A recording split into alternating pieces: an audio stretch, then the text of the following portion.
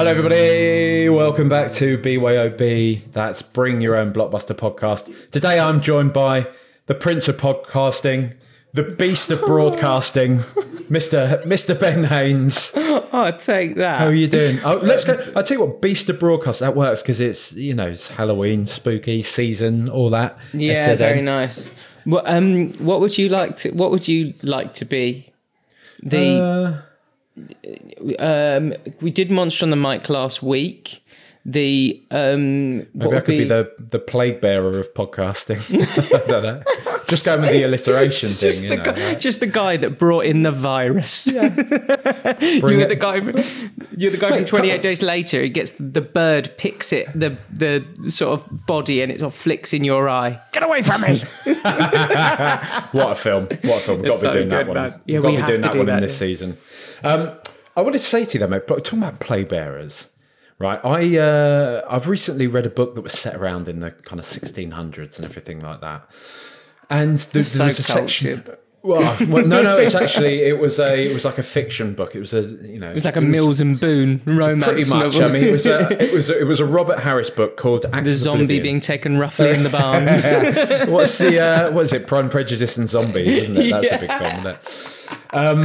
But they were talking about the plague in this, and it was going. I mean, number one, what a terrifying time to be alive. Like, I know we've just gone through COVID and everything, but I think our kind of comprehension, the fact we've got mass media, all this type of thing, we were at least able to kind of keep updated, order pizzas. Do you know what I mean? Like, we're talking the 1600s when it was like literally stay in your house.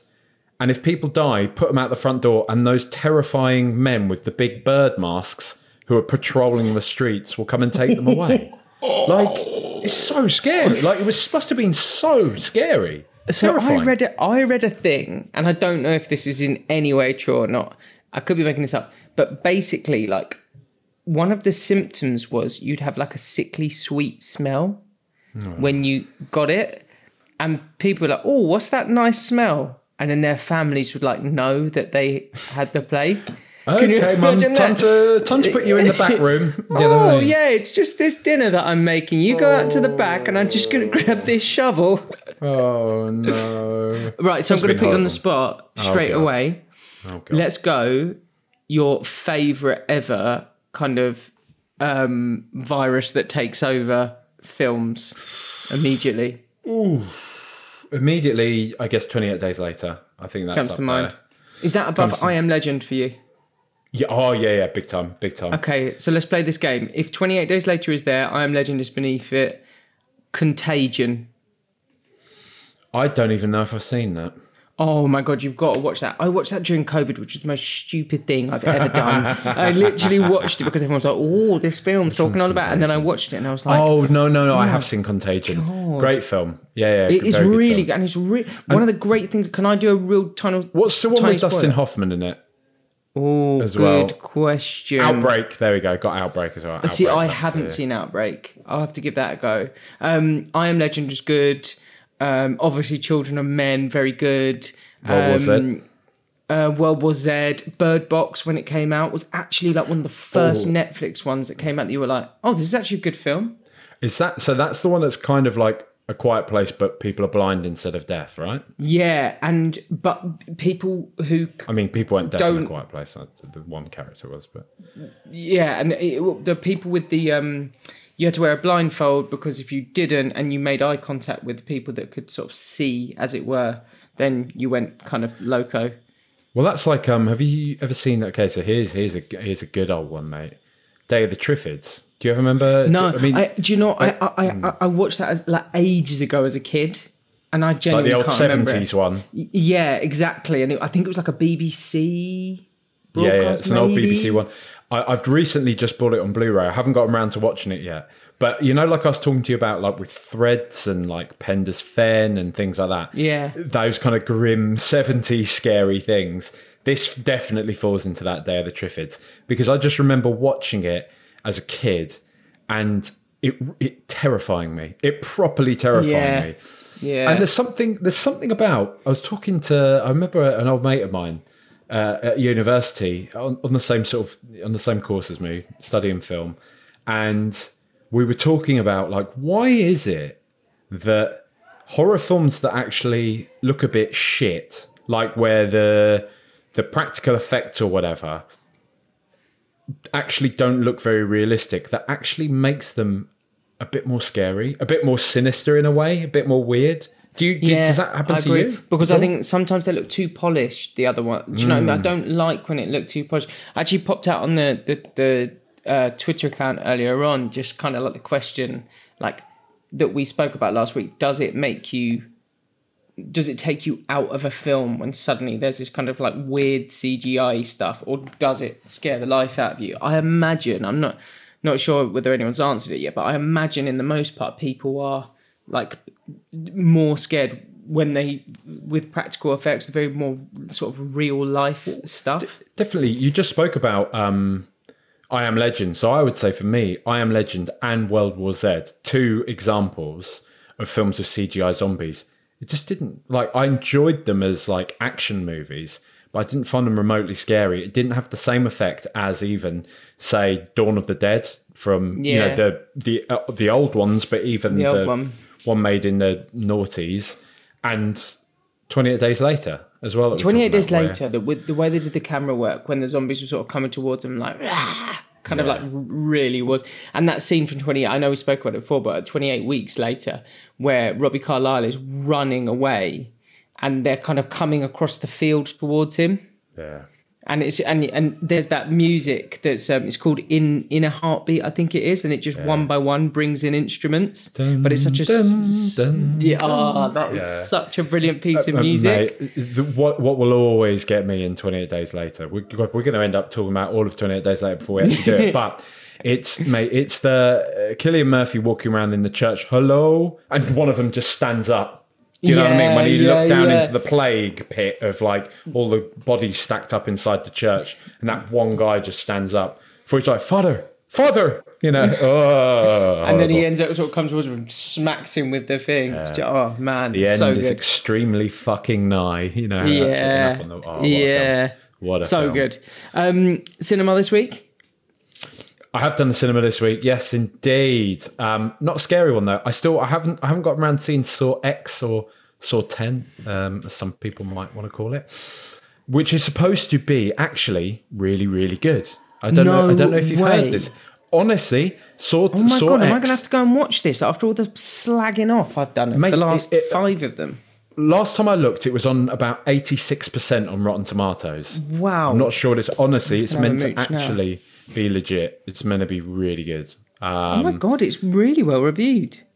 Yeah, That is amazing. I think it's taken everybody by surprise, because what I do know of it is it's set between the events of Saw 1 and Saw 2, hence why Jigsaw is back alive again. And all that okay. Yeah, all that jazz. Okay.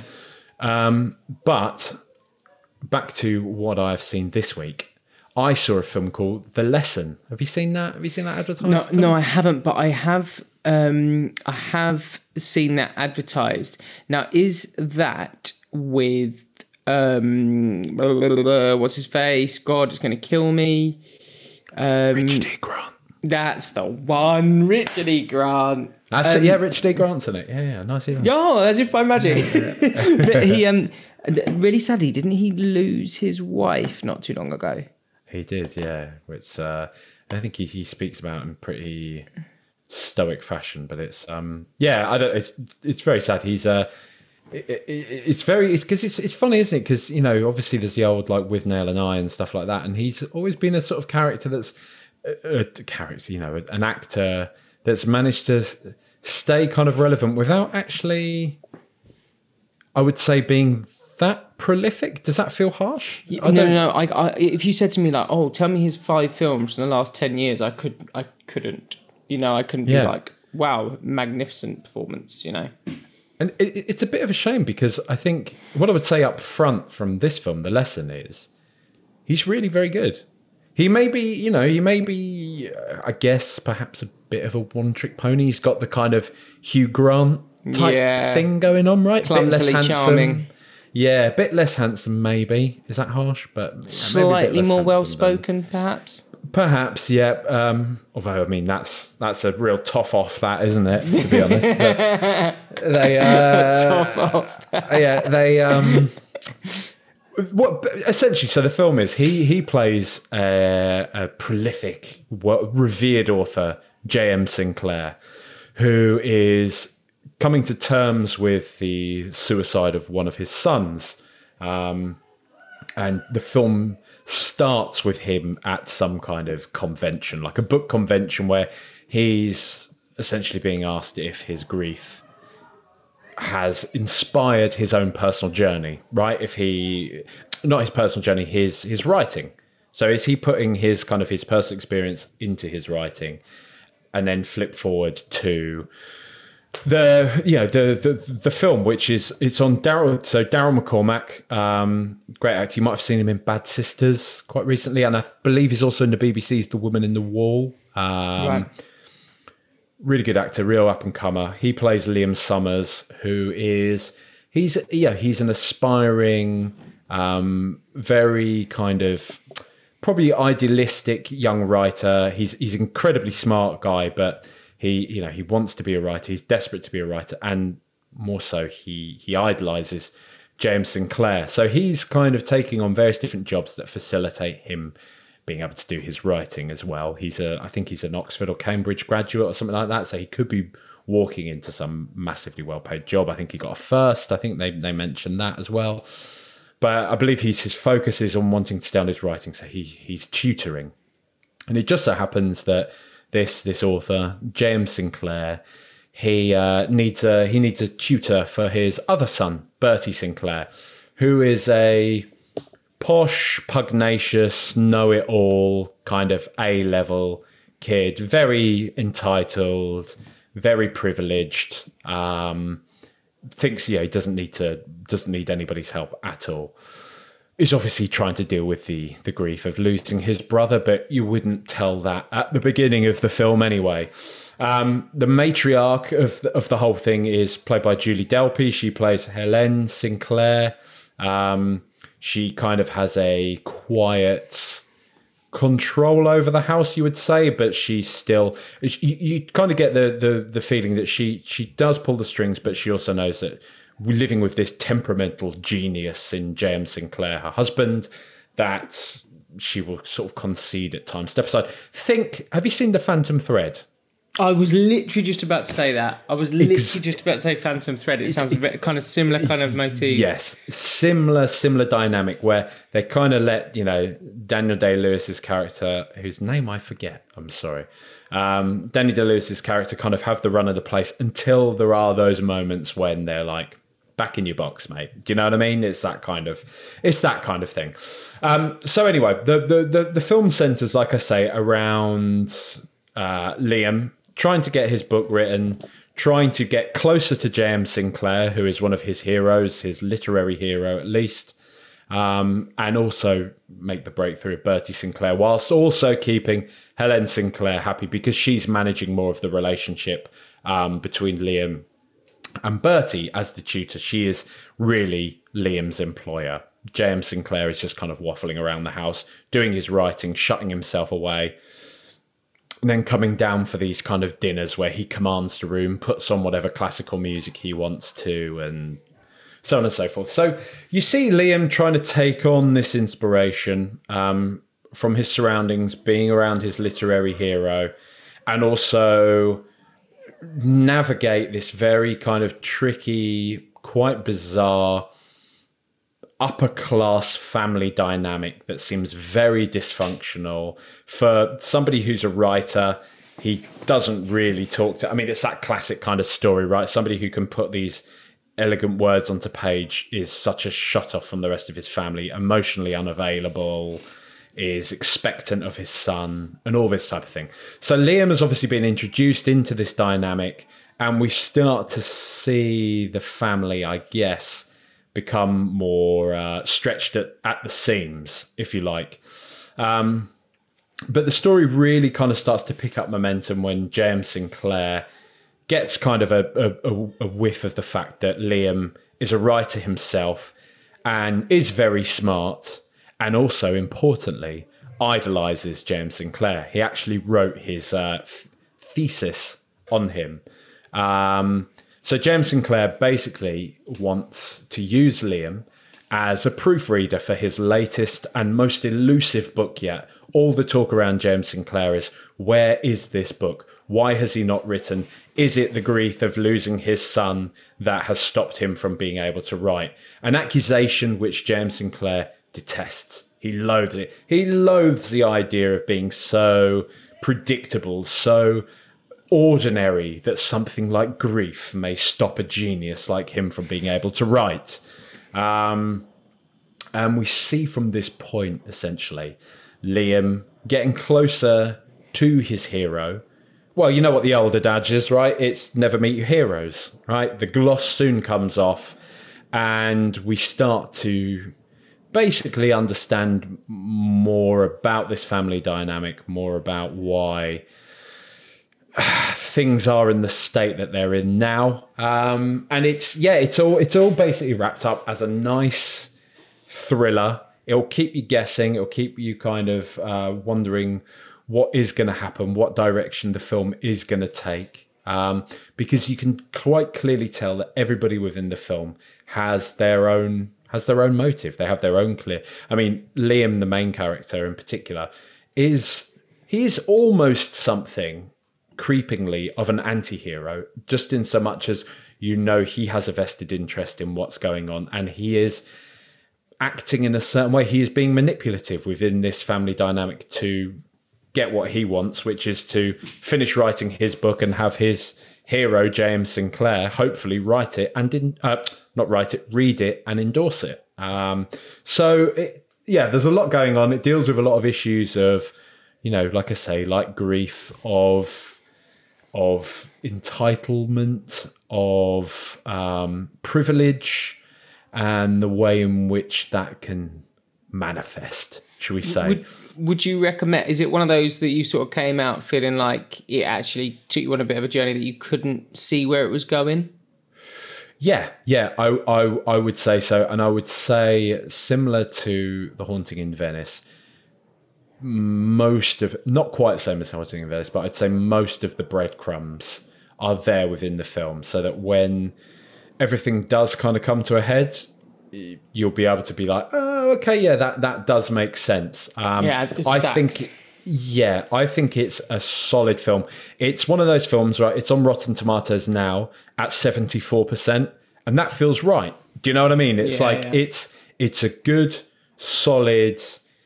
I'm pretty sure it's a British film. I think it's distributed by Universal, but it seems to be an entirely British cast, other than, you know, Julie Delpy. And Liam Solomon, who's Irish. So let's just say British and Irish and part European production. Christ, stop tying myself in knots. It's not American, is what I mean. There you go. There we go. That's a bit easier, isn't it? Good film, solid. It's definitely one that you can go and enjoy Sunday afternoon. Big box of popcorn, all the rest of it. Do you know what I mean? Good, solid film. But equally, you don't have to see it in the cinema. When it drops on Netflix, Prime, wherever, or even if you fancy it on Blu-ray, get it there, watch it at home, fine. Good film, good solid film, good performances. Like I say as well, Daryl McCormack, I mean, it's not like I'm saying anything revelatory here, but he really does seem to be an up-and-comer. I think he's really going to be... I think as he gets older, we'll start to see him in some really interesting roles. I think he's really good. I think he's a really strong actor. I'm just sort of looking at his back catalogue, or what he's been. So I want to say he was in Peaky as well. I think 11 episodes Peaky Blinders. Yeah. One to watch. Okay, mate. I'm sort of, I'm weirdly torn now, because I'm going to go to the cinema tomorrow night. Not tomorrow night. I'll do my Friday night cinema vibes, and I'm now a little bit torn as to whether to go and watch Saw or not. I might try and push for the cinema on Friday, and I reckon Saw will be on my list. It'll be a lone wolf cinema visit, so I might, that will also be a bit of a deal breaker for me if I feel like I've got the the testicular fortitude to go on my own to watch a scary horror film and then go and get in the car in the dark on my own. I was going to ask you just off the cuff, what do you make of the look of The Creator? Does that interest you at all? Could that be on your Friday list? Do you know what? I'm very torn on that because So am I. It's one of those where I've looked at the trailers and I've gone. It's sort of quite strange. I've sort of gone down the one route. It's quite similar actually to the conversation we were having before about people getting it right in terms of the theory of a film and an arc and a potential. It looks to me. I'll watch one trailer and be like, that looks like it just could be a horrendous execution against a really fascinating idea.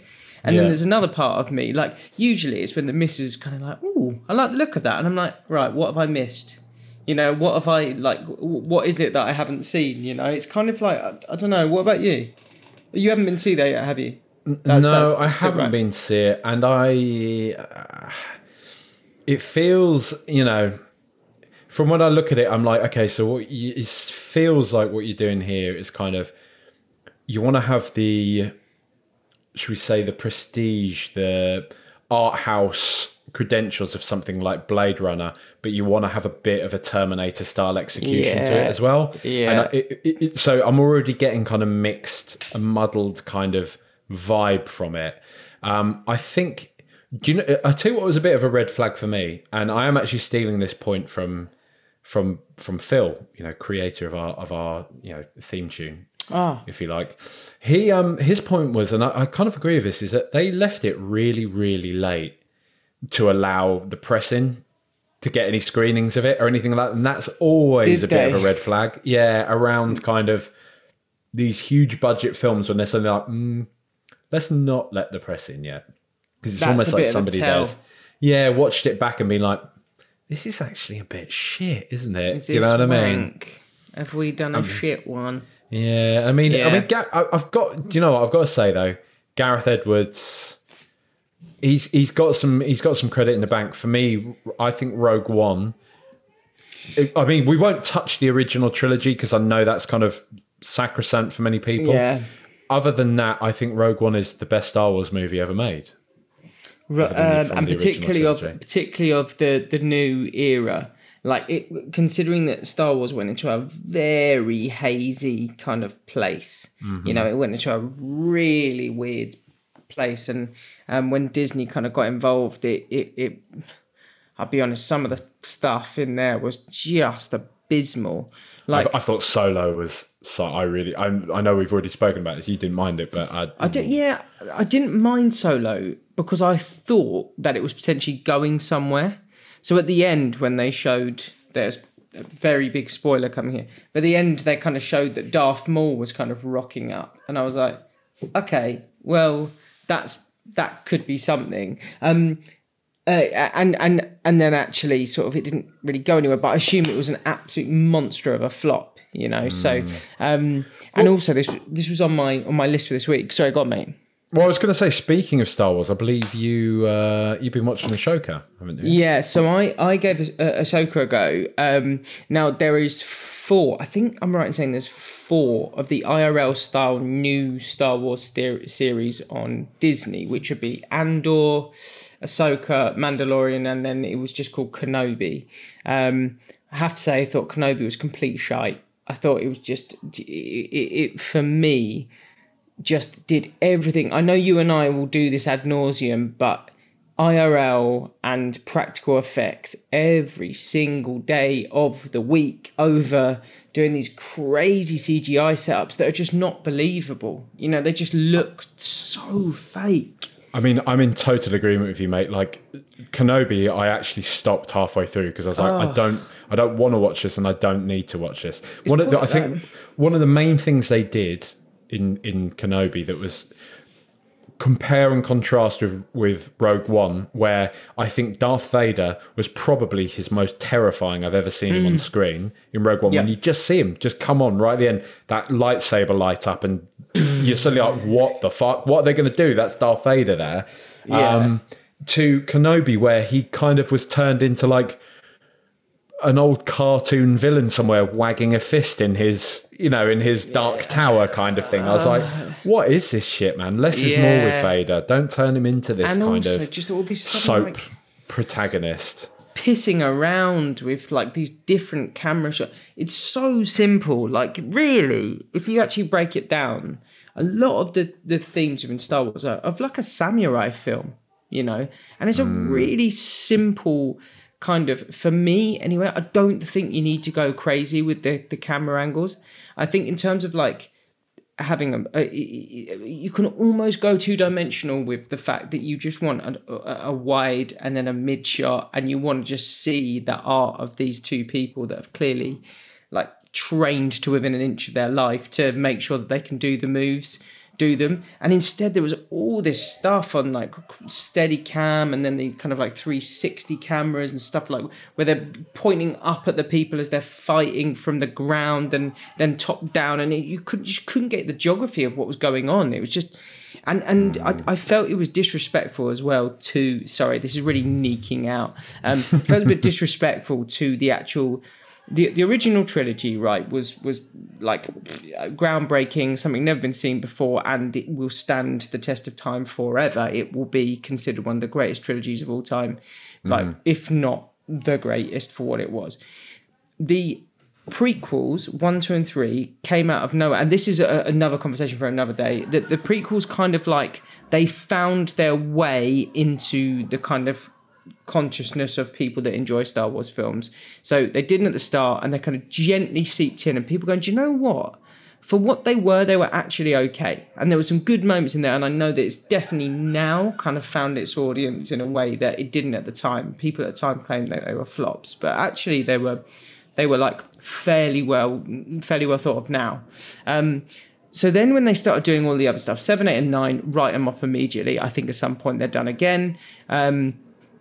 Rogue One, very good. Solo, kind of middling for me. But then these new series, Andor, Ahsoka, Mandalorian, and Kenobi, they got it completely wrong. I think Mandalorian is a smart kind of avenue to go down. But the first couple of series, the third one, I turned off as well. Very samey. And the problem is that what they try and do to give these episodes a lift is introduce an old character that people will be buzzed by, but then you just water down the significance of that amazing character.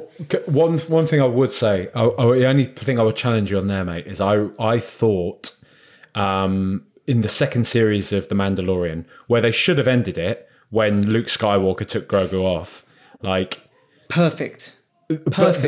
I honestly felt that because we saw the strength of those droid things that were coming to attack the Mandalorian and everything like that, and how they were kind of like breaking through that bunker and everything.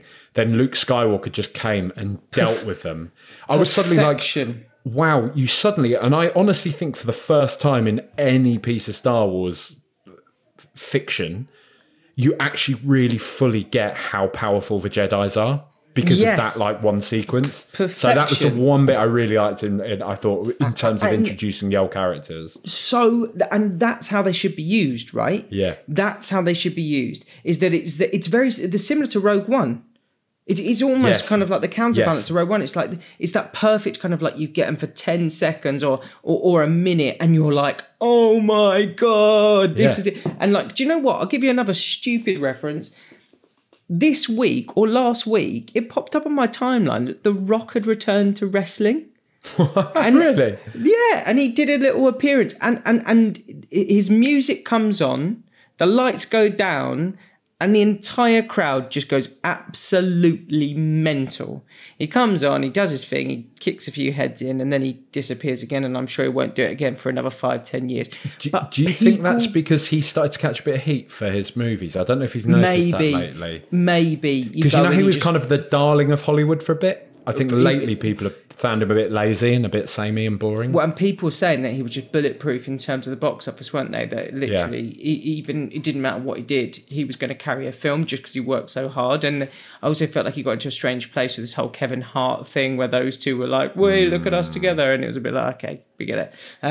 But anyway, I think there is a way to do those kind of bits of Star Wars nostalgia where you get it really right. And what I would say, I was meant to be talking about Ahsoka. Essentially, what I'd say about Ahsoka is it is the closest thing in terms of the limited episode series that I sort of IRL shot.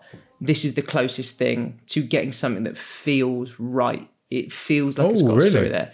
It's still got the problems of a couple of the other series in that it feels baggy. It feels like they go on these unnecessary missions to other planets and doing it. But in terms of at the heart of the story, there is something there. There's a nugget there that they're getting at that actually ties in quite neatly with what's going on within the kind of 6 films. So it has got enough about it that I would recommend it. And I will happily kind of have the chat with anyone who thinks it's crap or anyone who thinks it's amazing, because I don't think it's either. I just think it's probably the neatest and tidiest of the 4 IRL films series. Did you ever watch what was it Clone Wars, the old animated series that Ahsoka first shows up in? Yeah, so I watched Clone Wars and I watched Rebels. I watched Clone Wars during COVID, I think, because I was just looking for something to watch. I was genuinely just at that point where, you were literally just hours and hours and hours on end in the evening of being like, what are we going to do tonight? So I sort of got into it a bit and was like, right, I'll give it a go, just to sort of see. And there is a lot of bagginess in there, but there are some bits that are quite helpful explainers. And I'm sounding like a total neek now. So no, I might give it a go. Because I enjoyed. I don't think I loved Andor as much as everybody else did. I liked what they were trying to do, tell a different type of story within the Star Wars universe.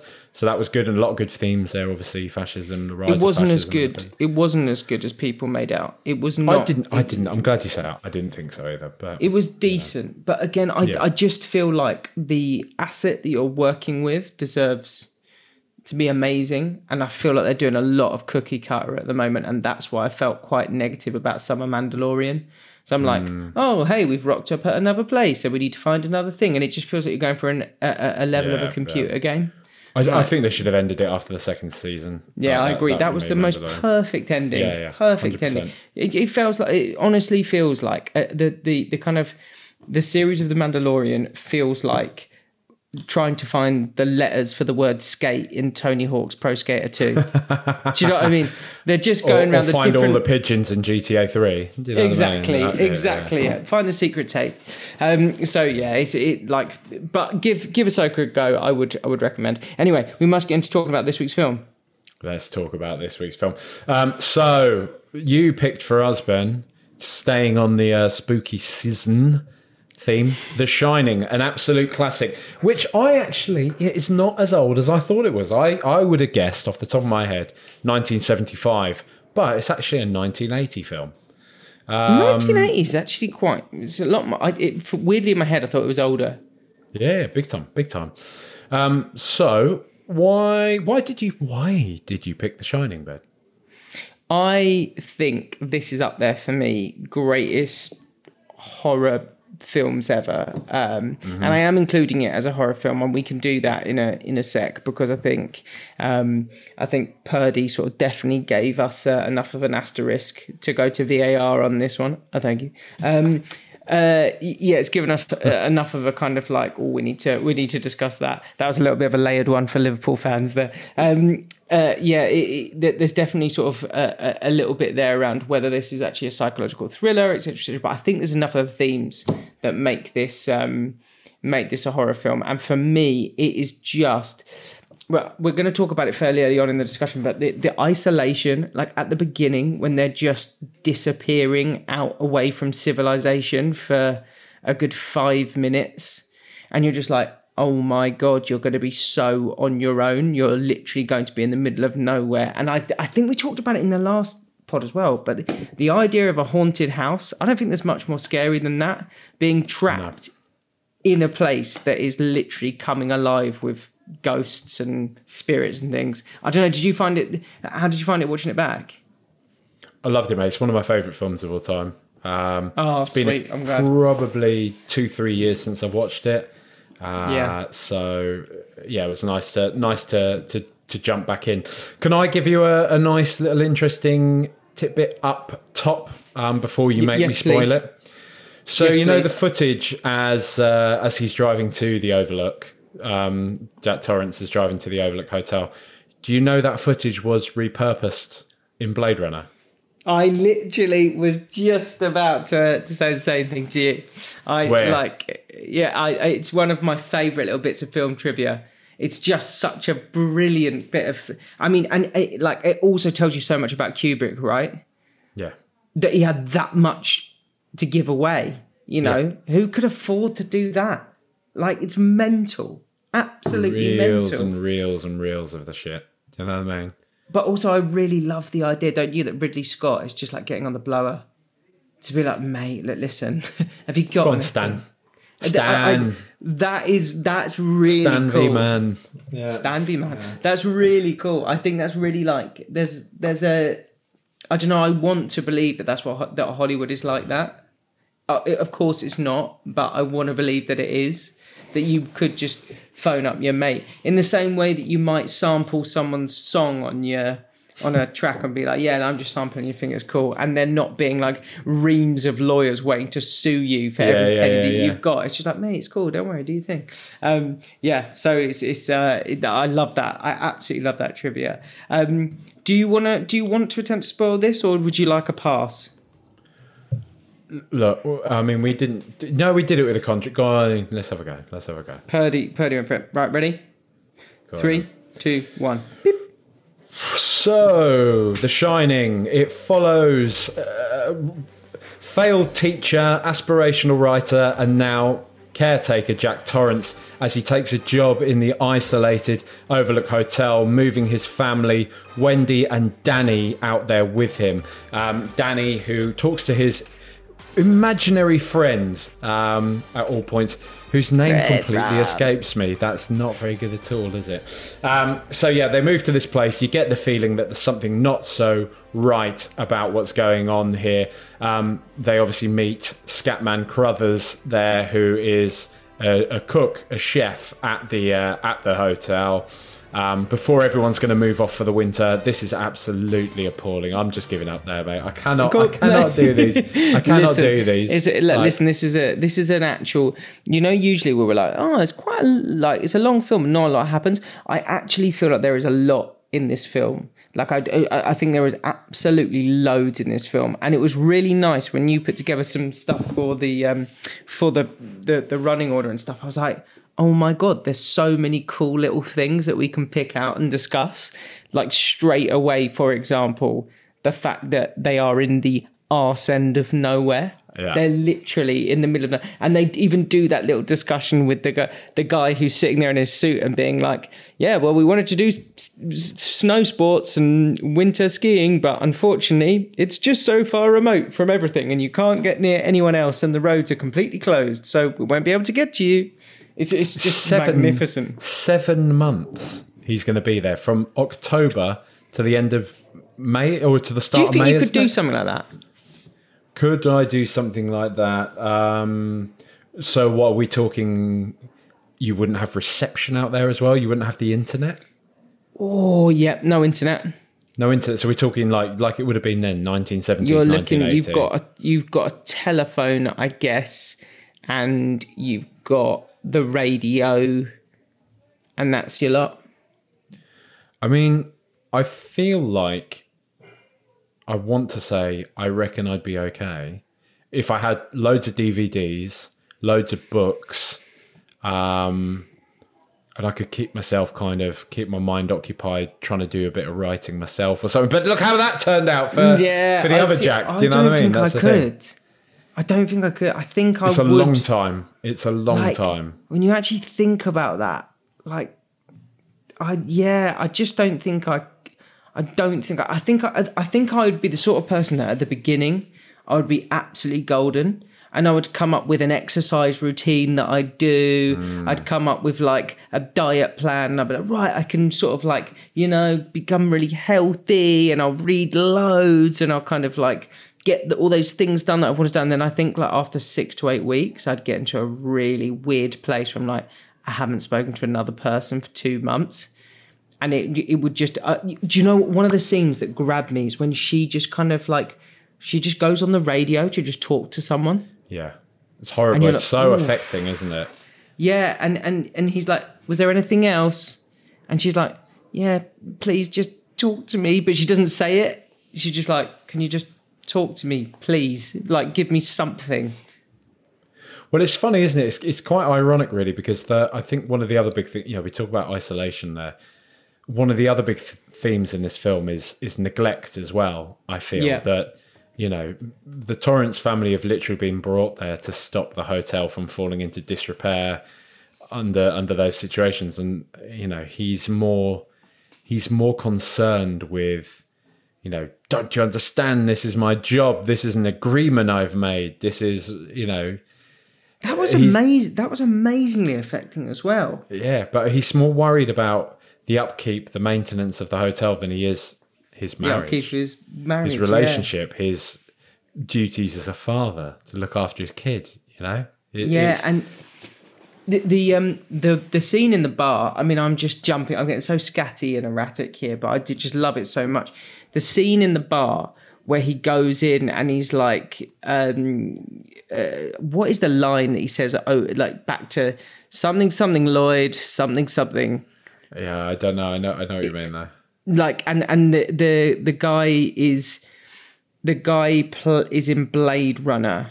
Joe Turkel, he's called, and he looks like a demon. You know, he looks so scary, and he's like, I never lay a finger on his little head, and then he kind of leans in as if he's telling him a secret, and he's like, maybe one time, just accidentally, you know. And then you get into this whole thing of the fact that his wife, that is already sort of, at the beginning, she already seems to be a little bit kind of concerned about the fact that he just doesn't care about their marriage, and he doesn't seem to show her any affection at all, even when they're in the car, and she offers him just a little like, oh, wasn't that this story that happened? And he was like, no, it wasn't. And you're like, oh God, this is already not good. But then when he kind of admits to the barman that he's hurt Danny, you kind of are like, oh, this is a really, really, really bad position to be in for her. The fact that she's so far from everything, and he is slowly starting to lose his mind as well. So there is this like really interesting thing around abuse, because it's clearly an abusive relationship, but she's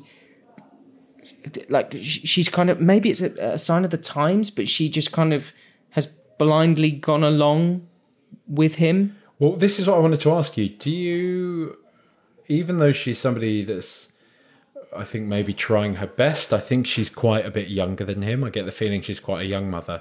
Do you think in turn, is it fair to say that she's somewhat neglectful of Danny as a mother? Or does that feel unfair? That is a good question. That's a really good question, because there is, where I had that feeling, I was like, oh, not sure about that, is when this is really, I mean, it's awful that I laugh at this, but you know, when he goes, you need to go to a doctor, and he's like, when? Yeah. And she goes, as soon as possible. And he goes, as soon as possible. Yeah. It's such a good, like, it's such a funny little, yeah, it's really terrifying, but it's like really funny, because it's just kind of like, it is quite demonic. And if someone was doing that to you, you'd be like, I don't trust it. Like, you're going to kill me. Like, you're scaring the life out of me right now. But she at that time is not like, I'm protecting my son, get the hell out of my way. You know, she's so petrified that she's not in that kind of headspace, but we do see her a little bit later on. And definitely when they're having the conversation at the beginning where she's like, oh, he just hurt him by accident, but thankfully it means he's not drinking. And I don't know whether that's the 2023 version of me being like, after that, just get out, you know, just go. Yeah, I mean, Tony, that's Danny's imaginary friend, isn't it? Because, I mean, do you think... she's very understanding of this whole Tony lark, right? I think she sees it as just a little boy who is maybe a bit different, who I think I think to a degree she's probably thinking most kids have imaginary friends, and maybe Danny's a bit different. But it's just something about, like you say, when previously with Jack Nicholson or Jack Torrance, I should say, being abusive to Danny, moving out to the middle of nowhere with him, taking the kid away from a school, from an environment where he's going to have friends or anything, it feels all a bit dodgy. But then maybe I'm viewing this through the wrong eyes. This is 70s. It is, I'm sure there were probably less rights for women back then. It was probably very much you do what your husband tells you to do, right? So maybe she didn't have that much control in the situation, and that probably all plays into, this kind of cycle of abuse that is present within the film, right? Yeah, and also, can we just, while we're on that, like, I feel like because of the way that Stanley Kubrick kind of made this, I feel like we get an unbelievable display of it, because it feels as though he was just kind of, am I skipping too far ahead here in terms of like him being a little bit abusive in terms of his creation of the film? Do you want to do that in Fire and One, a War Crime? No, I think we should definitely devote some time to that. But maybe when we talk more about Kubrick, but we can still, of course, touch on it. But I think we properly dive into it when we're talking about Kubrick and his style and his methods. Yeah, see, well, look, I was just going to say that the performance that he gets from Shelley, oh Duvall. My God, Shelley Duvall, the performance that he gets from her because of that behaviour, it's so believable. Like, it's so believable, and it really, really progresses throughout the film as well. Like, it really kind of like drifts throughout the film, and she's just falling apart, which is just amazing, like absolutely amazing. But it's... Can I tell you an interesting thing up front with this in terms of her performance and the film itself? It was critically panned at the time, The Shining. It was actually put up for the inaugural Razzies. No, I Shelley didn't know Duvall's that. performance was, the film was put up there. People called it melodramatic. It was melodramatic. It was silly. It was Kubrick disappearing up his own arse with these, his long shots and all this type of stuff like he likes to do. People just didn't find it particularly scary or engaging. And I guess, when did the film Halloween come out? Wow, I can't believe that. Yeah, Halloween 78. So I guess around this time as well, it was the start of the slasher era, right? You've kind of got Texas Chainsaw Massacre, you've got John Carpenter's films coming out, you've probably got Wes Craven's. And so you would imagine somebody like Kubrick, who has done all of these like art housey films, 2001: A Space Odyssey, whatever, trying to give it a go in a horror space. People would probably like stay in your lane, I reckon. But yeah, film was panned, which is I find quite interesting. And Shelley Duvall's performance as well. I've just seen that the Razzie was rescinded in 2022. Really? The Worst Director and Worst Actress Razzies, the latter of which was rescinded in 2022 due to Kubrick's treatment of Duvall on set. Critical response to the film has since become favourable. That's amazing. Wasn't nominated for anything positive at all, which is just really, really fascinating. I mean, it seems bonkers to me because, like, again, up front, I think it's a masterpiece. I think it's an incredible film. Absolutely, and like the more I watch it, the more I like it as well. Yeah. And I do wonder whether it's one of those films that's getting better over time, because it's so locked in time as well. It's definitely got lots in there that even just those carpets as Danny's kind of cycling round and round, you're like, that's such a kind of like 70s style or 80s style carpet that you're looking at. It's really kind of quite that's quite spooky in itself. And it's one of the things, I know, sorry to massively digress, I think we touched on it last week, but it's like one of the things that I quite like about what I'm hearing about Chris Nolan's potential James Bonds is that they're going to be period films. They're going to be set in a time when you had a complete about turn, didn't you, when you heard that? Because I remember at first you were like, oh no, and then I was like, they're going to be period pieces, and you were like, hello. Because I like, I mean, look, we'll do this properly on another pod, but I just feel like take a film like The Shining, for example. It looks as though, and I'm just guessing here, but it looks as though at the time people just maybe weren't up for that then. But now it's enough time has passed that everyone is just like, it becomes more and more scary because we feel more and more removed from some of the stuff within it, like the idea of isolation. If you think about it now, they look unbelievably isolated because now you just jump on your phone and be like, oh, there's a nutcase here, can you send in a helicopter? Do you know what I mean? And he's like, could you just come save us, cheers. Like, but one of the scariest husband's things, had a funny turn. yeah, exactly, he's had a bit of a fall and I've woken up and he's sort of like goggling all over the place and sort of on the floor a bit, like send in the air ambulance. Whereas like one of the scariest bits of this film is when he's in the freezer, she locks him in the pantry thing, and then he's like, yeah, go and check the snowmobile, I've disabled the engine. It's like that was her only way out. And then it's just gone. You know, that's like, and I really like that setup. I really like how much time has gone into the idea of like, right, let's make this really, really difficult to escape. He's done all of the breadcrumb stuff in terms of showing you the maze and showing you kind of like the pantry, takes you through, it goes to the grand ballroom as well. It sort of shows you all the elements that are going to be crucial and important. And then even with the Shining stuff that Danny has as well, it's just perfect. It's so good. Anyway, let's do a little bit on Kubrick then. What did you like about his kind of? What are the bits that jump at you straight away that you're like, okay, this is a big tick for me? I mean, it's the tension, right, that is created in pretty much every single scene. Like we've done The Conjuring last week, right? And I guess this is an apt point to talk about whether or not we believe The Shining is a horror film. I would say still you can class this as a horror film. But the lack of, like we say, with The Conjuring, which in places did a lot of what The Shining is doing here, the clap game that we focused on last week. But then at the same time, you do have demons and ghosts and goblins and stuff flying around the place, right? Whereas in this, it's only really the very, should we say, the last act of the film, really, when stuff starts to heat up. Up until that point, it's largely all an amount of implied threat, right?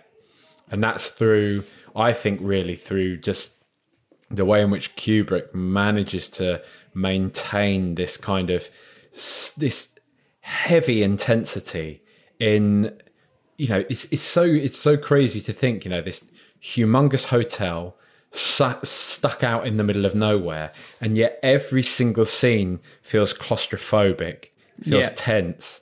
You know, you're seeing the kids going around on his trike down all these like huge sprawling corridors and everything like that. But because of the way it's the camera is kept so close to the trike, it feels small, it feels encased, it feels closed, it feels like Danny trying to, you know, going through a maze that he won't be able to escape, which is obviously foreshadowing of the end of the film. Did you know, really quickly, sorry to interrupt you, mate, did you find yourself waiting for him to go around every corner? Like to be like, oh, they're going to be there in a minute. They're going to be there in a minute. Yeah. Because I couldn't remember when you see them. Yeah. That's it, because this is the thing, because it's been, like I said, it's been a few years since I last saw the film. I'm like, I can't remember exactly when it happens, you know? But I still feel like even if you were watching this fresh for the first time and you didn't know they were going to be there, you'd still kind of think something bad's going to be there, right? Yeah, every corner had, like, it goes round. Scatman Crothers saying, like, don't go in 237. You know, so you know there's something a bit dodgy there. You've had that whole moment of Scatman Crothers when he first, you know, even that moment, he's like one of the lights in the film. Yet he's introduced in a scary way when he's like, "Do you want some ice cream, Doc?" Yeah, it's horrifying. I was like, he does not get introduced like a goodie. No, it's really weird. It was really strange, like, and then kind of having that conversation where it was like explaining what Shining is. Even then I was like, I can't place this guy, you know, and it's only later on perhaps that you kind of really think, oh, maybe he's a good one, you know. Well, I mean, what I've got to say as well off the bat with Kubrick, just in terms of his style, his fingerprint on film is almost every single shot is like a work of art, right? It's incredible. I felt, and I actually watched this film in a remastered 4K edition as well, and it looks amazing. It's so beautiful to look at. The symmetry present within so many of the shots, the way everything's, the big sort of grand gold ballroom. Have you ever seen a more delicious looking whiskey than the one that Jack Torrance has in that scene? It's so unbelievably well crafted, that, isn't it? And even little things like when they're going around, when they're being shown around the hotel, it's so deliberate. Yeah. Everything is just so deliberate. It just looks amazing. I watched a really interesting kind of behind the scenes. There's just loads of great behind the scenes stuff, and I don't know how it was. It seems like he was very, not just meticulous, but really sort of particular about how he was doing things. So I've got a really interesting story on this that I saw over the last couple of days. That it got to the point where he rewrote so much stuff that the actors couldn't actually learn their lines. Christ, really? He rewrote so much of it that they would be giving them fresh, people call them sides, but it's basically the bit of the script that you're going to be working on that day. But he'd be giving them fresh sides almost daily. So Jack Nicholson learned the original script for the film, and then he just gave up. He was like, I just can't learn this anymore. So you just give me what I've got to say today, and I'll try and learn what I've got to say today. Here's a question for you then, because we are going to talk about the treatment of Shelley Duvall and Kubrick's methods, his process. Do you feel that this in turn was part of it? Do you think really he was playing this up? Do you think he was amping up? Do you think he really was on these kind of manic rewrites, or do you think he was like, let's just keep them all on their toes? Let's keep them all in this weird place of being at the whim of a maniacal writer, somebody crazed at their typewriter. Do you know what I mean? Is he going method in a way? Do you get what I mean? Well, here's the thing. There are shots of him sat there at a typewriter writing out the sides for the day in front of Shelley Duvall and Jack Nicholson, writing them, bashing away on a typewriter and sliding the typewriter back, and then writing and then sliding it back and doing it over and over. And I don't know whether... I wonder sometimes when people are in that space, whether they convince themselves, oh, I'm doing this because this is what I need to do to actually make this special, or whether they perhaps have been sort of dragged in themselves and have got a little bit obsessive and can't actually stop. So it's not just, oh, I'm doing this kind of in a really method way. It's like, it's a compulsion. They can't actually stop it. And it certainly looks as though from his behaviours that there's elements of compulsion and compulsive behaviour in the way that he kind of does things. But what I will say that was really interesting on top of that as well is that his interactions with Jack Nicholson, you can see that he can't have the same physical intimidation of Jack Nicholson when he asks him to do things. He sort of says, do you think you could do this, or do you think you could do that? And then he'll turn and speak to Shelley Duvall, and he'll be like, you're going to do this, and she's like sort of playfully says, no, I won't. He says, yes, you will.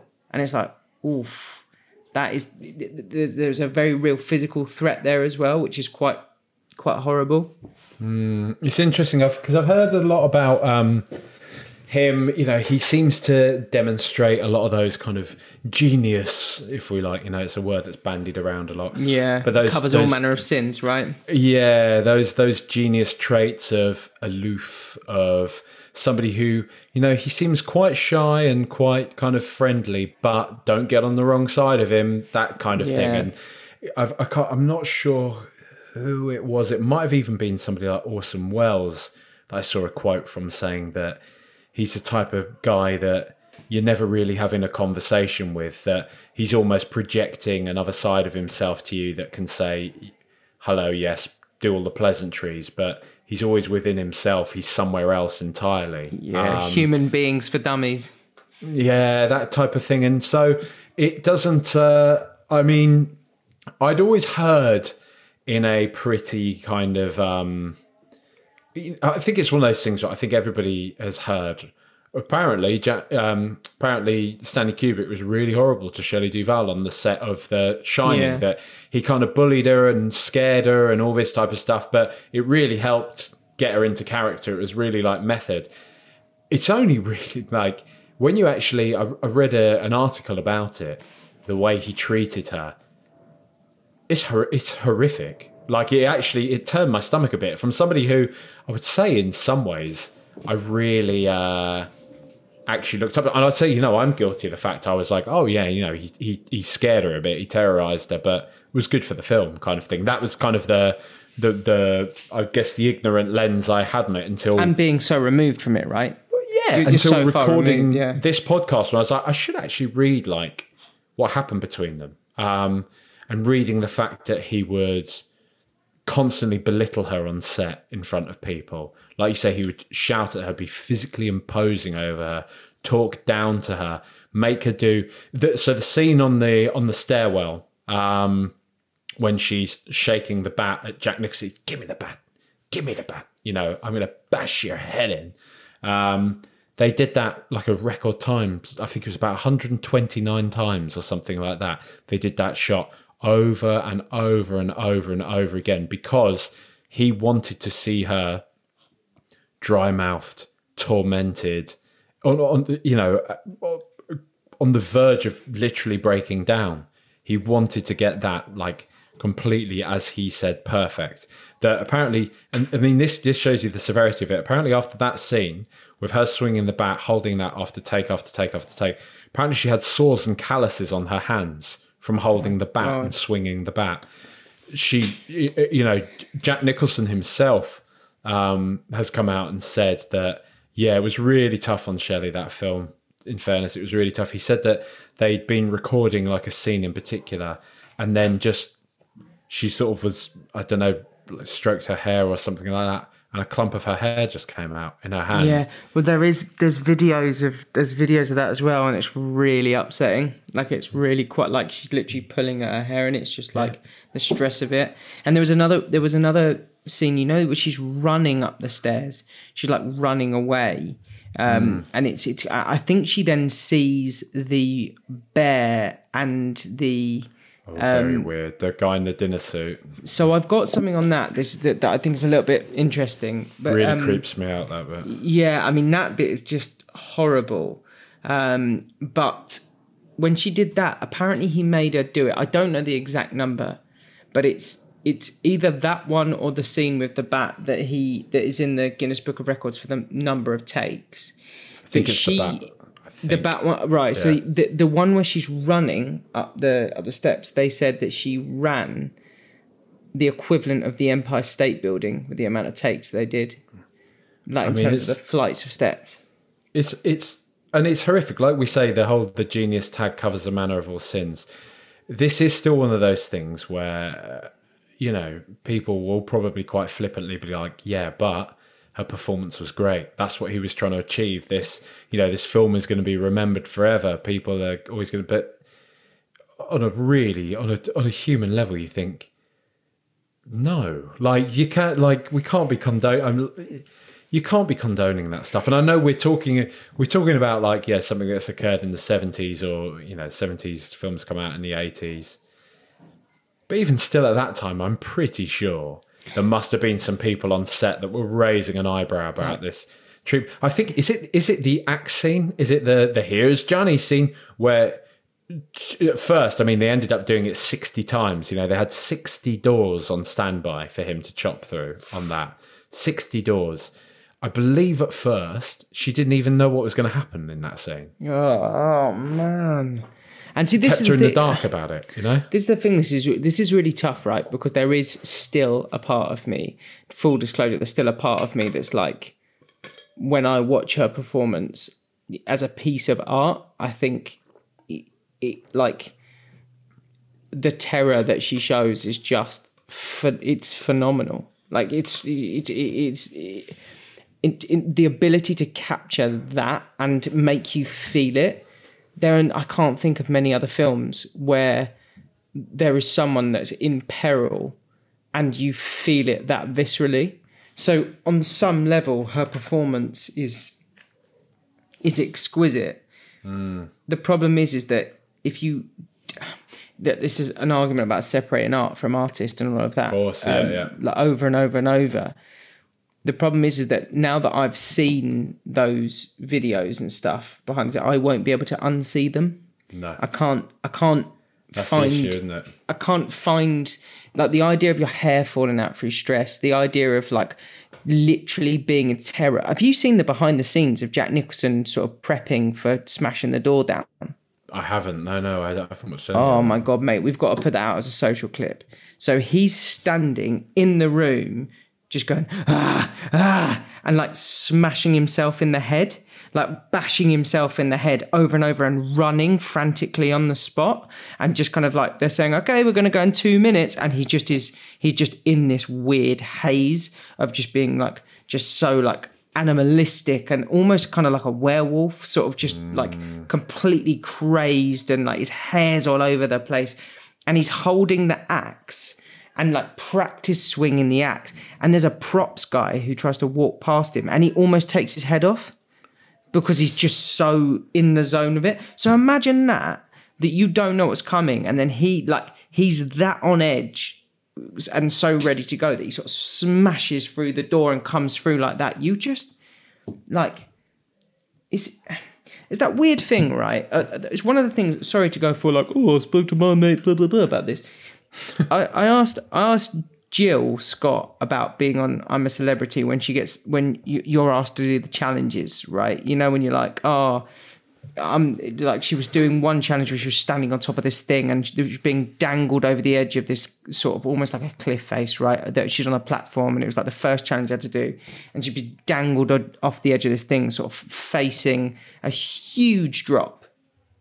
And I was like, do you know you're safe? Like, she was like, well, I kind of thought, like, they're not going to let me die on TV, are they?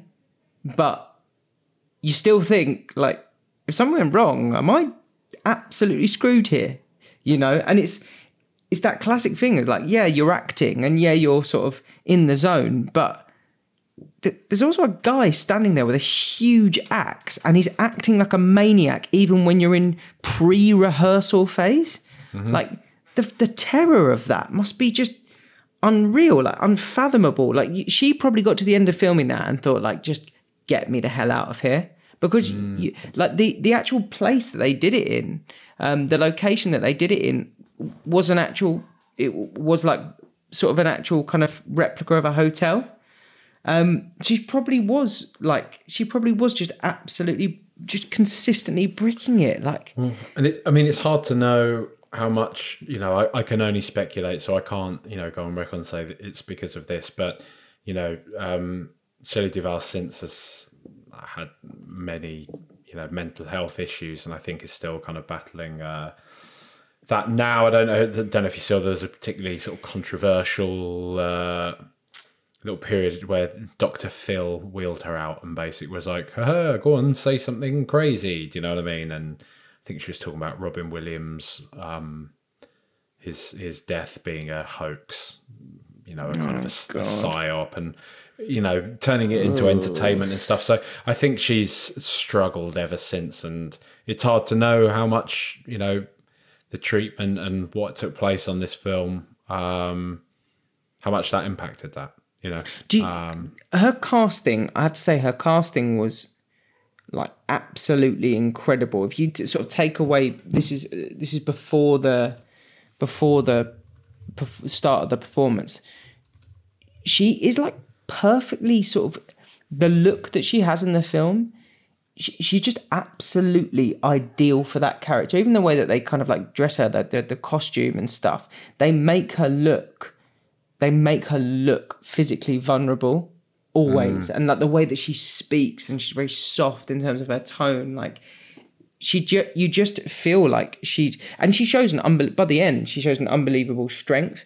And that was one of the things that the film does really well in the end, is that it shows her to be sort of, they even say it, don't they? It's the butler character sort of says, like, perhaps we've underestimated your wife. or your wife's strength or something like that, which is quite interesting. Delbert Grady says, "Oh, we've underestimated her, and perhaps you've underestimated her." And then he sort of says, "I'll take care of it." That kind of leads us on quite nicely to the hotel. This was a really cool point that you raised about the hotel being a character within itself. Talk us through that. Well, I mean, I guess it's, Scatman Crothers at the very top makes the point, doesn't he, that, I have the shining, you have the shining, and sometimes it's not just people, sometimes buildings have the shining as well, that the house bears these scars, and I guess it opens up this real interesting avenue that we start to question what is actually going on here, right? Because we know Danny has the shining, but is it a haunted house? Does Jack Torrance also have the shining and he doesn't realize it, as Scatman Crothers has said, can be a possibility? Is the house's shining starting to bleed into Danny's, or is it starting to bleed into Jack's and create something? I don't know, but it for me, there's it's where to really start with this, mate, because let's take for example the first scene where Jack Torrance first sees a ghost, the barman, right? Yes. Goes into the main bar room, the barman is there, and they start, not in this scene in particular, but they go on to say when he's at the party, your money's no good here, and he's kind of like, why? And it's like, yeah, the orders come on from up high, sort of thing. But from who? The house? I love that. It wants to, it wants to keep him pissed. It wants to keep him there. And, like you say with Grady, you've always been the caretaker, Yeah. I mean, I think I'm jumping ahead a bit here. No, it's perfect. Let's do them one by one. Well, because for me, I guess in terms of my point is really with the hotel potentially being a character, right?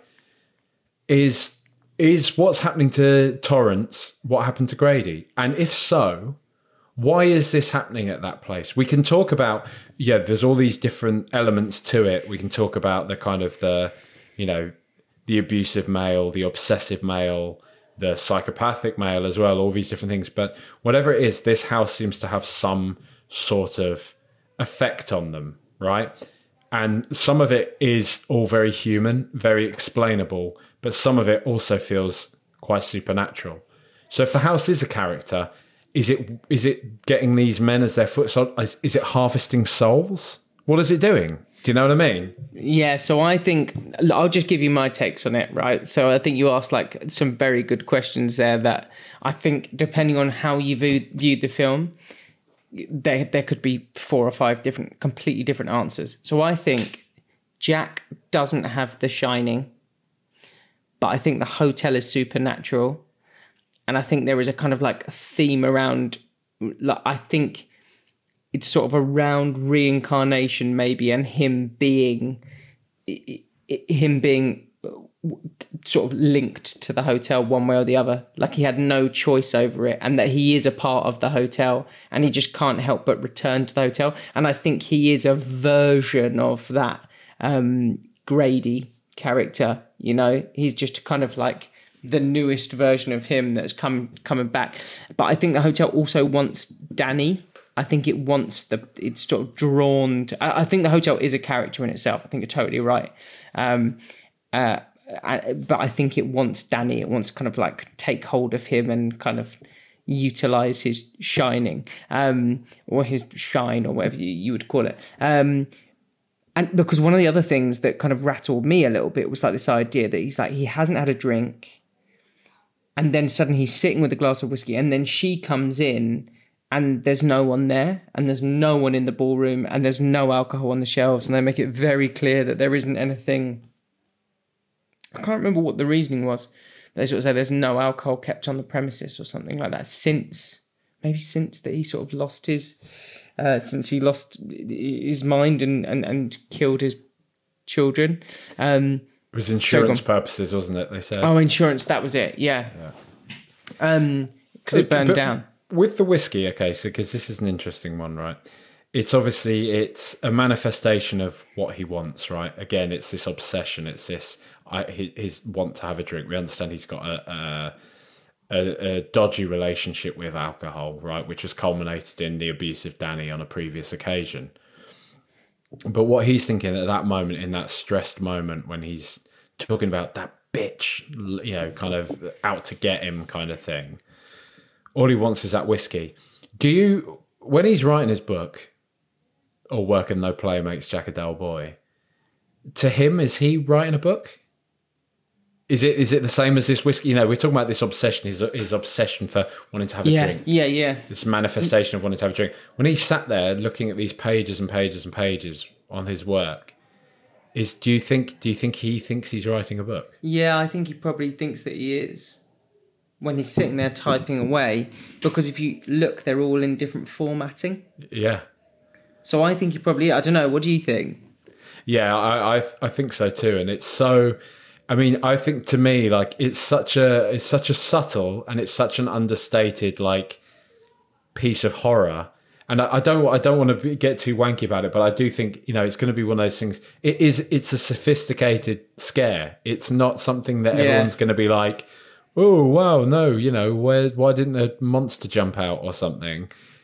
But it's the thought that he has been working on that for months. He's been sat there typing away for months. And it shows you suddenly that realization to her that he's lost his mind and he has been losing his mind for months. And I've been living with it. And it just sort of caught up with her. It's caught up with her how she has known that he's not right. And she's just kind of chosen to ignore it because what else is she going to do? She's locked up with this guy in a remote hotel for 7 months. In the arse end of nowhere. And he's already said to her, like, every time you come in here, you disturb me and I can't get back into my focused train of thought I need in order to write. And so the focused train of thought that he needed to be in was him sitting there with a typewriter writing the same thing over and over again for months on end. Like, that is just, like you said, it's this idea of it being terrifying because of the layering that's gone on before, because of all the stuff that the hard work that they've done before, the legwork they've done before to kind of like create this tension. And then the reveal is like that. And it just keeps unfurling and unfurling. And she's revealing the pages and it's getting worse and worse and worse and worse and worse. And then he kind of appears. You know, I mean, that is magnificent. And it's like... Go on, mate, go on. No, I am interested to know why you completely rule out that he has The Shining. Because I'm not saying I'm the other way entirely, but I think this time watching it, probably out of any other time I could remember, I was thinking, does he have The Shining, actually? Is this something I've missed the whole time? So this is a really interesting thing. I think that the hotel is utilizing him to get to Danny, who has The Shining. You know, I feel like he's just a conduit through which they're kind of like taking advantage, because it feels as though he's being manipulated throughout the entirety of the film, and at no point does he ever seem to have that sort of that element of sight. You know, you don't see any glimpses of him actually kind of like you know, when Danny goes into that weird sort of like trance-like state, unless it's just completely different, and for him it's like an experiential thing.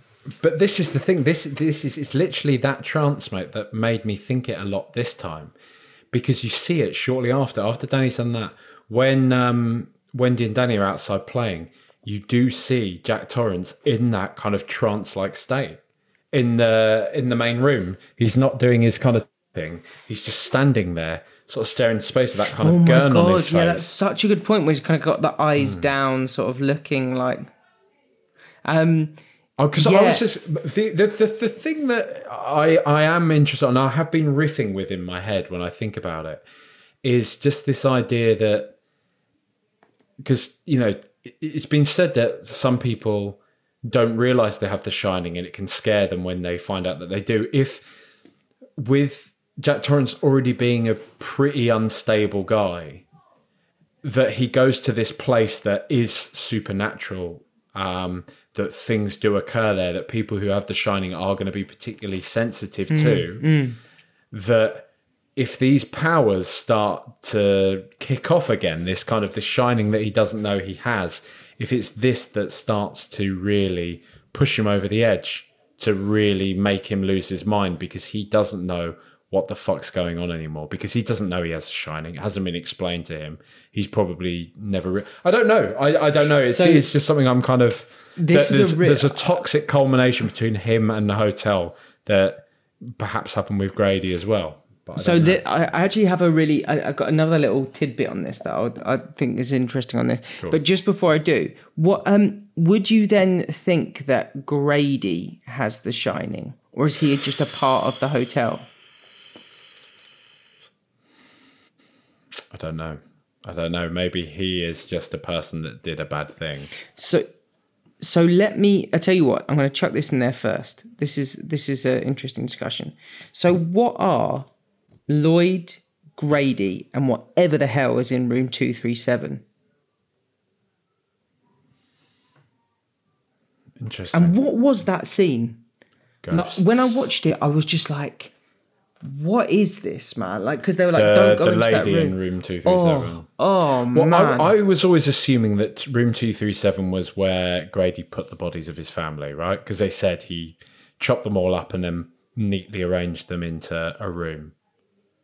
Right. Okay. That's what I guess 237 was. So 237 almost becomes like the hub of evil, some kind of, I don't know, but because people they very purposely say the film was buried on top of an old ancient Indian burial ground. Yeah.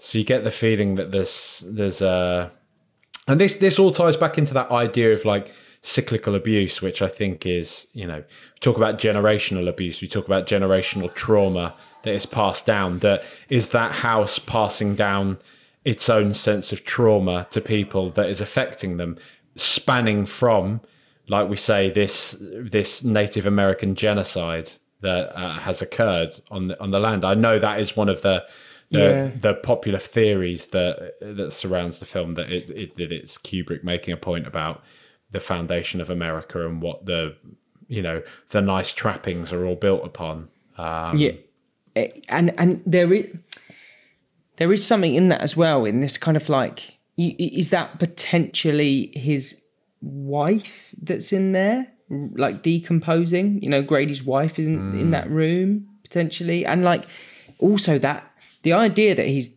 gonna, would you say, commit adultery? Like he's gonna have an affair in theory, kind of like with the woman in with this apparent mad woman who's just tried to strangle his son as well. Yeah, it's really weird. Like it is. That scene really scared me. I just found it really horrible. I was just like, oof. And then like she's sort of like decomposing in front of him and laughing at him, and he's like, and then it's like, well, why are you afraid? Like I think that was quite scary in itself. The guy that is completely losing it is then in fear of something. It's like, wow, this is really sort of messed up. And one other little caveat that I'll just go back to very quickly before we move on. I noticed there is a discussion on that scene that we were talking about where Shelley Duvall's character runs up the stairs and she sees the bear, what looks like sort of having oral sex with someone in a full kind of like, they're kind of like in a dinner suit. Yeah. That supposedly there is a discussion there around that being that meant to be a sort of a kind of what would you call it, like a little breadcrumb to let you know that the abuse of Danny has been actually worse than just physical harm. God. Yeah, and because throughout the film, Danny is covered in bears on his jumpers, on his t-shirts, on his on like his just general appearance, and so because it is so not in keeping, right? You just sort of see it and you're like, what the hell? I mean, it's supernatural and weird, but there is a like I need to do some more research on it. but I saw it talked about in a couple of different articles and on a video as well, saying that is like a very deliberate inclusion within the film. And that if you sort of go back, it's a kind of like supposedly is a kind of, it's alluding to the fact that Jack might actually be beyond just someone who has a problem with alcohol and someone who's like not necessarily a great father. He's actually more abusive than we're let on to. Now, this actually... Sorry, go on, mate. Go on. Well, I just want to say there is one crucial part, because I know you said you wanted to move on, but I do think there's one crucial bit that we are missing in the whole Jack Torrance conversation as well. That's the photograph at the very end. Oh my God, mate. Yeah. Now, I've looked this up, and see, this was quite interesting, because Kubrick's take on this, Kubrick, when he was asked, he was essentially making the point that, yeah, he's just a reincarnation of this person from this dinner party or whatever, that he was a caretaker and he's a caretaker again, and it's showing you this kind of cycle. People all end up back at the hotel. And that just seemed a bit weird to me. I sort of took it in a much more metaphorical way, in that, you know, because he died there, he'd become a part of it. He'd become part of the fabric of the hotel, you know? But I didn't realise it was supposed to be a bit more literal than that. And it made a bit less sense to me when it was put that way. Well, I couldn't grasp that, but I found it really hard at the end when it kind of like zoomed in, and then because it does like a cut zoom, doesn't it? Sort of a jump zoom, and really focuses on him, and you're sort of like, what?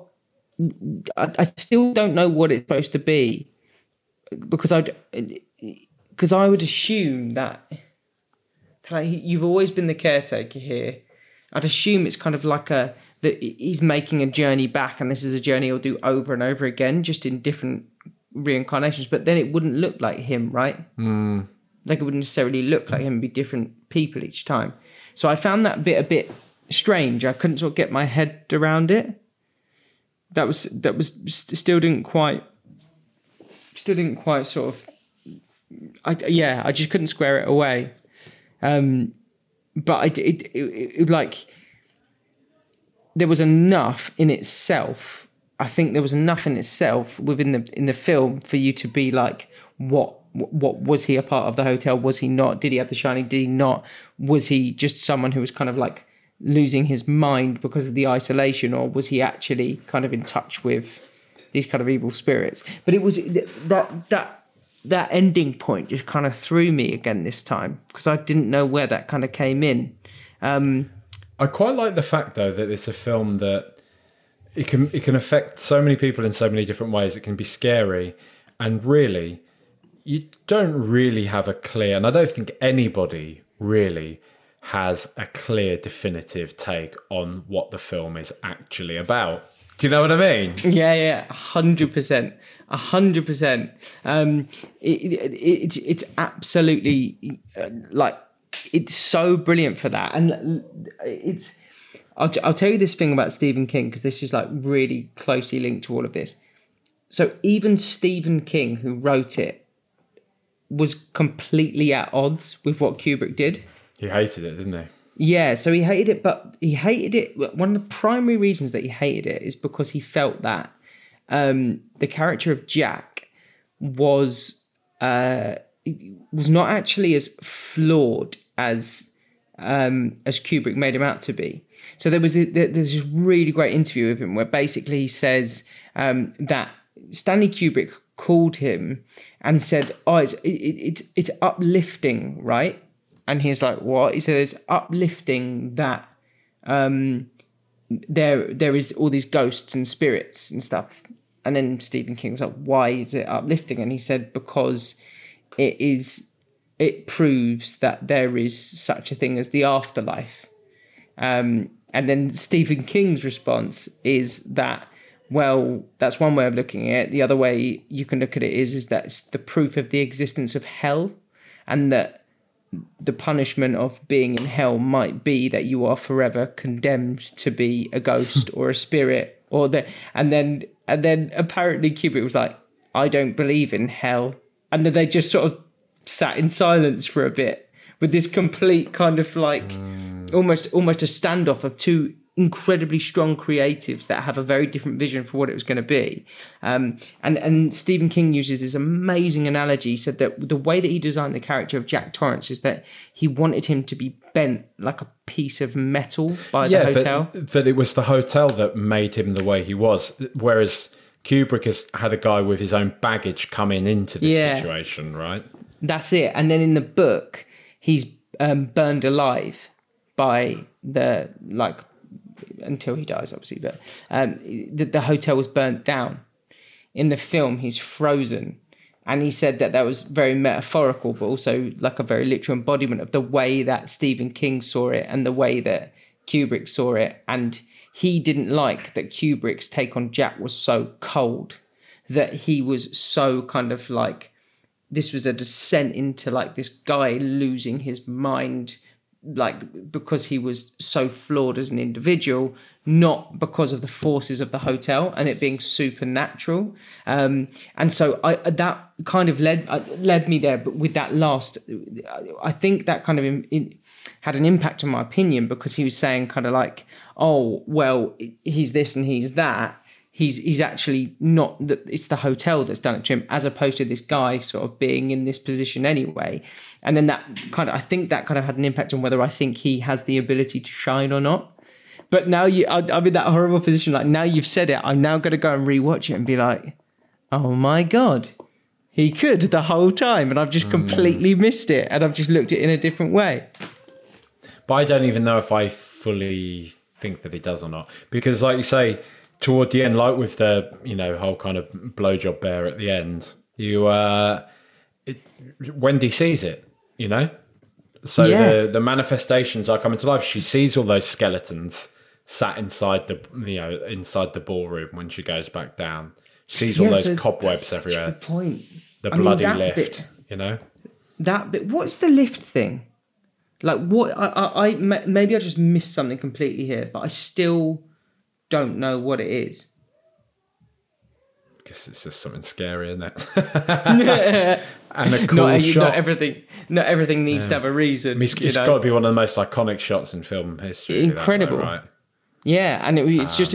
But there is a lot of that. To be fair, it's the same, like you said, when they go into the ballroom and it's just covered in the dead bodies, and she sort of sees it, and it's like, okay, this is really quite scary. And the labyrinth stuff as well is just magnificent. I mean, it's a very sort of literal thing, but it is magnificent. You wanted to talk about the score, mate, and I'm very aware that I haven't sort of got onto this. I just think it's magnificent, mate. I think it's one of the main pillars of tension throughout the entire film, right? The kind of the heartbeat synth type noise, the high discordant, just one note that will like come in some scenes, like for example when he is going into room 237, that immediately makes you as a viewer feel physically uncomfortable. It just completely sets the scene, right? But it's one of those films that obviously music in films is emotive. It helps paint the story, it helps paint the picture, and we feel kind of warm feelings or whatever to it. But I think something like that, the sound that's used in this, where it almost becomes, there's a sense of, and I'm sorry to go wanky with this, but there's a sense that like of like physicality of the film actually transcending, coming through the screen and touching you and affecting you, because this sound is so horrible that it just kind of it almost possesses you in a way.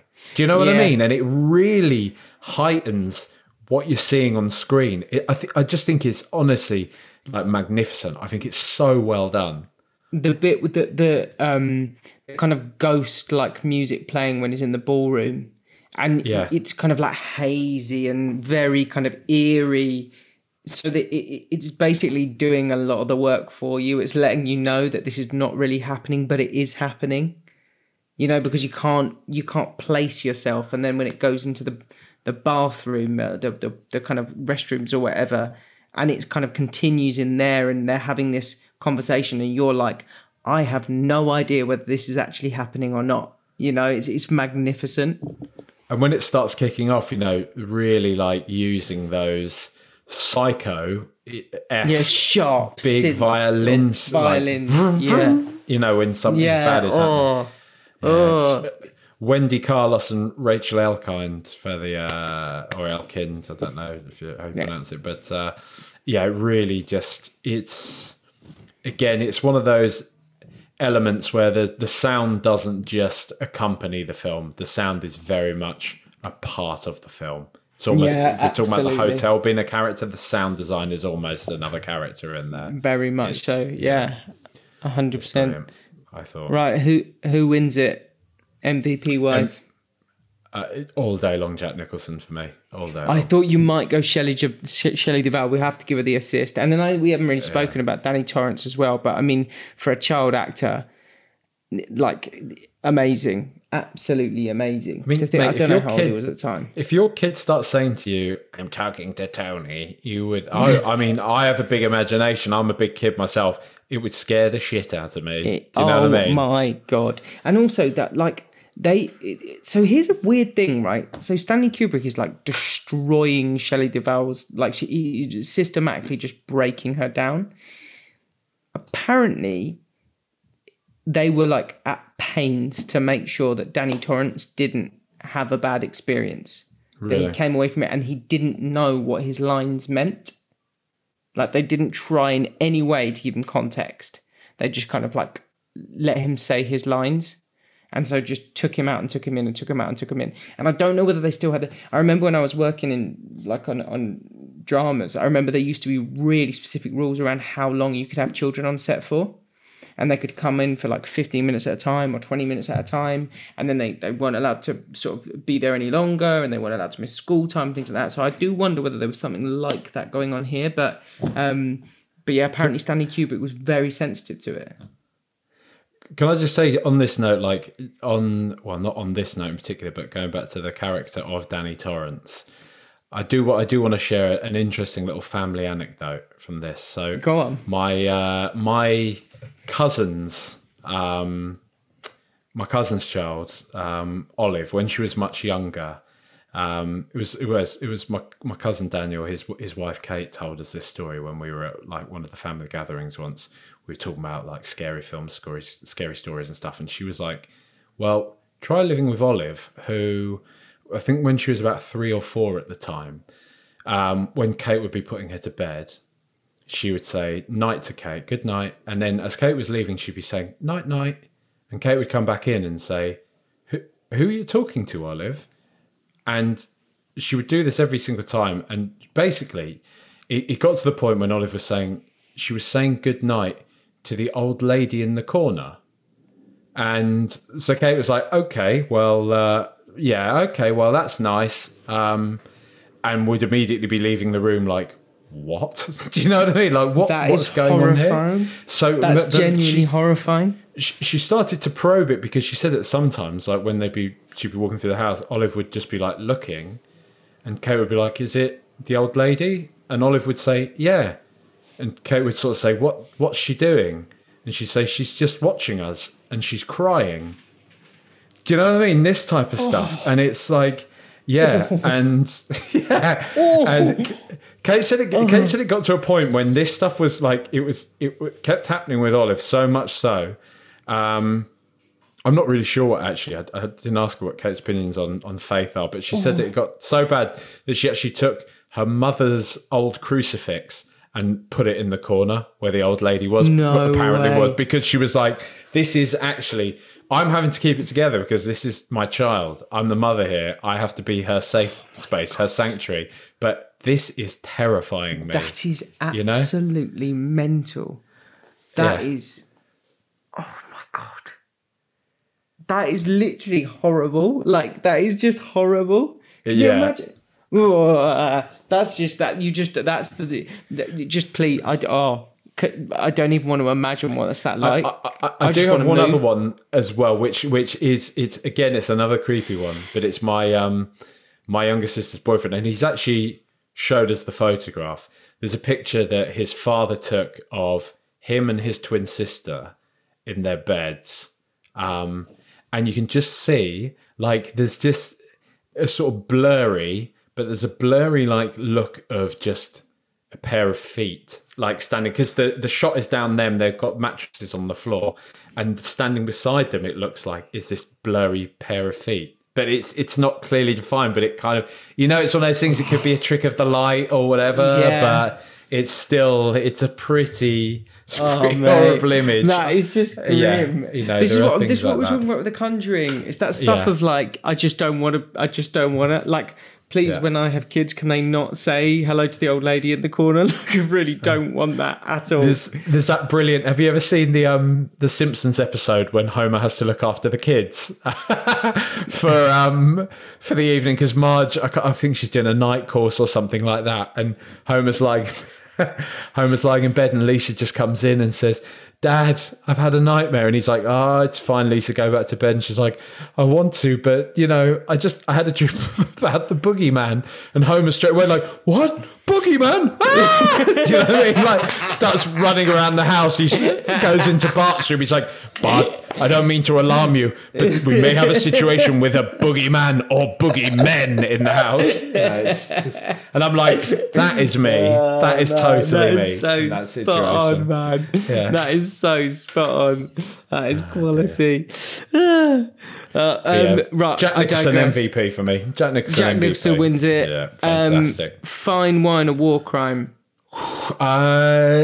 Unfortunately, I'm probably going to have to say a bit veering towards war crime, The Shining. I love the film. It is one of my favourites. So I'm a hypocrite, I think this is why we do this section, right? Fine wine or war crime. We've said this from the very beginning. It's never to say, we're not doing this to say, oh, these bad things happen in this film and you're bad if you watch it. I think we all appreciate that life makes hypocrites of us all. We watch films or television programs that probably have actors that have done awful things in their private lives, said awful things, and it's very hard to switch off your feelings for music, for film, for TV, for literature, for anything, when those figures, separating the art from the artist, as we were talking about already, it's a very complex moral quandary that I don't think anybody has a full grip on yet. But just for, like you say, from when I really fully read the stuff with Shelley Duvall, it's one of those things, like you said, you can't unhear it, you can't unsee it. What I would also say is that I see you've got highlighted on the running order, because I did want to say it. I really do think Grady's use of the M word in the film, it felt totally gratuitous. But bizarre. It's completely bizarre. And Charlotte and I were talking about this. We were wondering, like, were the filmmakers trying to show that Grady is an unpleasant character? You can see Jack Torrance's reaction to that is actually one of shock. He seems quite surprised, like quite confused that word has been used, but then echoes it, uses the word himself. So that's maybe not as clear. That's maybe doing too much heavy lifting for the intentions of the again, it's 1980. It's not kind of one of those things. Oh, it was just a bit different back then. It was if it was an attempt to try and show that Grady was from the 1920s, I still think it was heavy-handed. I still think it was unnecessary. I thought Grady committed the atrocities in the didn't they say the winter of 1970? This is again why the photograph thing has confused me, because the photograph, you're right, it is in the 20s, and so much of what's happening in the Overlook is set in the 20s. But again, maybe that is showing you that this has been going and going and going since that time. Either way, it's just unnecessary, isn't it? Yeah. Sort of got a touch, if I can, like, not to kind of draw the comparison between the two, but we spoke about this with Pulp Fiction, right? It gave me a similar feel. It's like you've just used that word, like there was no need to use that. And I do wonder, this kind of like, I'd need to know what the book says, to see whether that was just a gratuitous inclusion, and whether Scatman Crothers was like, whether it was necessary for him to I think he does die in that way in the book. I think he does. I think that is how he dies. But I'd need to check that as well. I also think that, as well as we've spoken about with Forrest Gump, the mystical M word trope is very much used in this film as well. Which is a dodgy one that we see all throughout cinema as well. Yeah, and there is perhaps there's something in this as well, in that like recently Christina reads a lot of Stephen King books, and he is prolific. Like, it's unbelievable. He's absolutely prolific.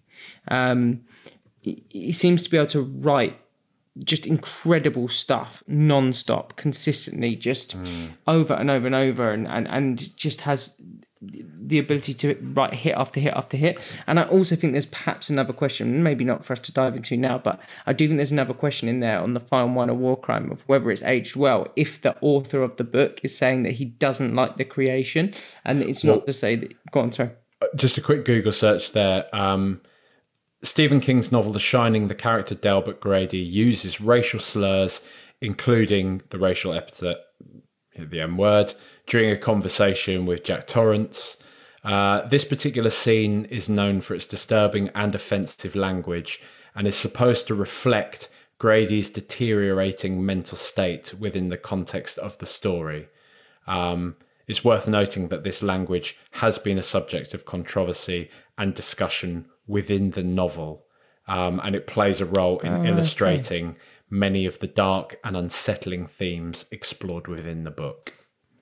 And so perhaps that's part of the reason why it comes across in the way. Well, I don't think Kubrick's justified it. If we're talking about that this Exactly. is in the book, that King has used this and showed and explicitly stated that this is bad, and the use of this word is to show this guy is unpleasant. Exactly. I don't think Kubrick has. It definitely didn't feel like. Yeah, it did definitely feel that it in any way got to that place. Again, I hasten to say as well, not that I'm the arbiter of saying who gets to for sure use it. You know. But it doesn't feel like he got you. We just had a conversation about Grady to try and work out what he is. You know, to try and work out where he even is. So if you can't even place him, then maybe it's a misstep. Enjoyed that one, mate. Yeah, enjoyed that. I mean, great film for me. I love it. It's one of my very favourites of all time. Still, it was a pleasure to watch it back. Do you want to see the ratings? Big time. Right, so IMDb. What are you going to guess first of all, mate? While I get it up, so to speak. I think it's an 8 something. You bang on the money, mate. It is an 8.4. Let's see IMDb. That's got to be IMDb's top 250, right? That has to be in there. Let's have a look. See if it's made it. Let's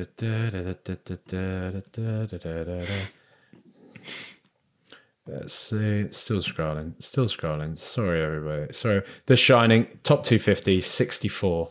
Number 64. Just after Avengers Infinity War. Grow up. Jesus. Oh, I can't face that. What do we have on? You do Rotten Tomatoes, I'll do Meta. Rotten Tomatoes. We have 83% certified fresh, 93% on the audience-ometer as well. Really weirdly, on Metacritic, it's got 66%. Mate, Metacritic, time after time, honestly. Brutal. User score is 8.7. But that's incredible. Absolutely incredible. Wow. Still, quality, mate. I enjoyed that one. Quality film, and one I could watch forever and ever and ever. God, those two are like they're creepy, aren't they, man? I feel like we didn't talk about them enough. Yeah, you know? They are so creepy. What have you got for us for next week? So, keeping in with spooky season, there's a few old ones, there's a few classics I want to do, but I thought we can't go from The Shining. We can't jump into another old one. Let's keep it hip and happening for these for the kids, for these Gen Zs.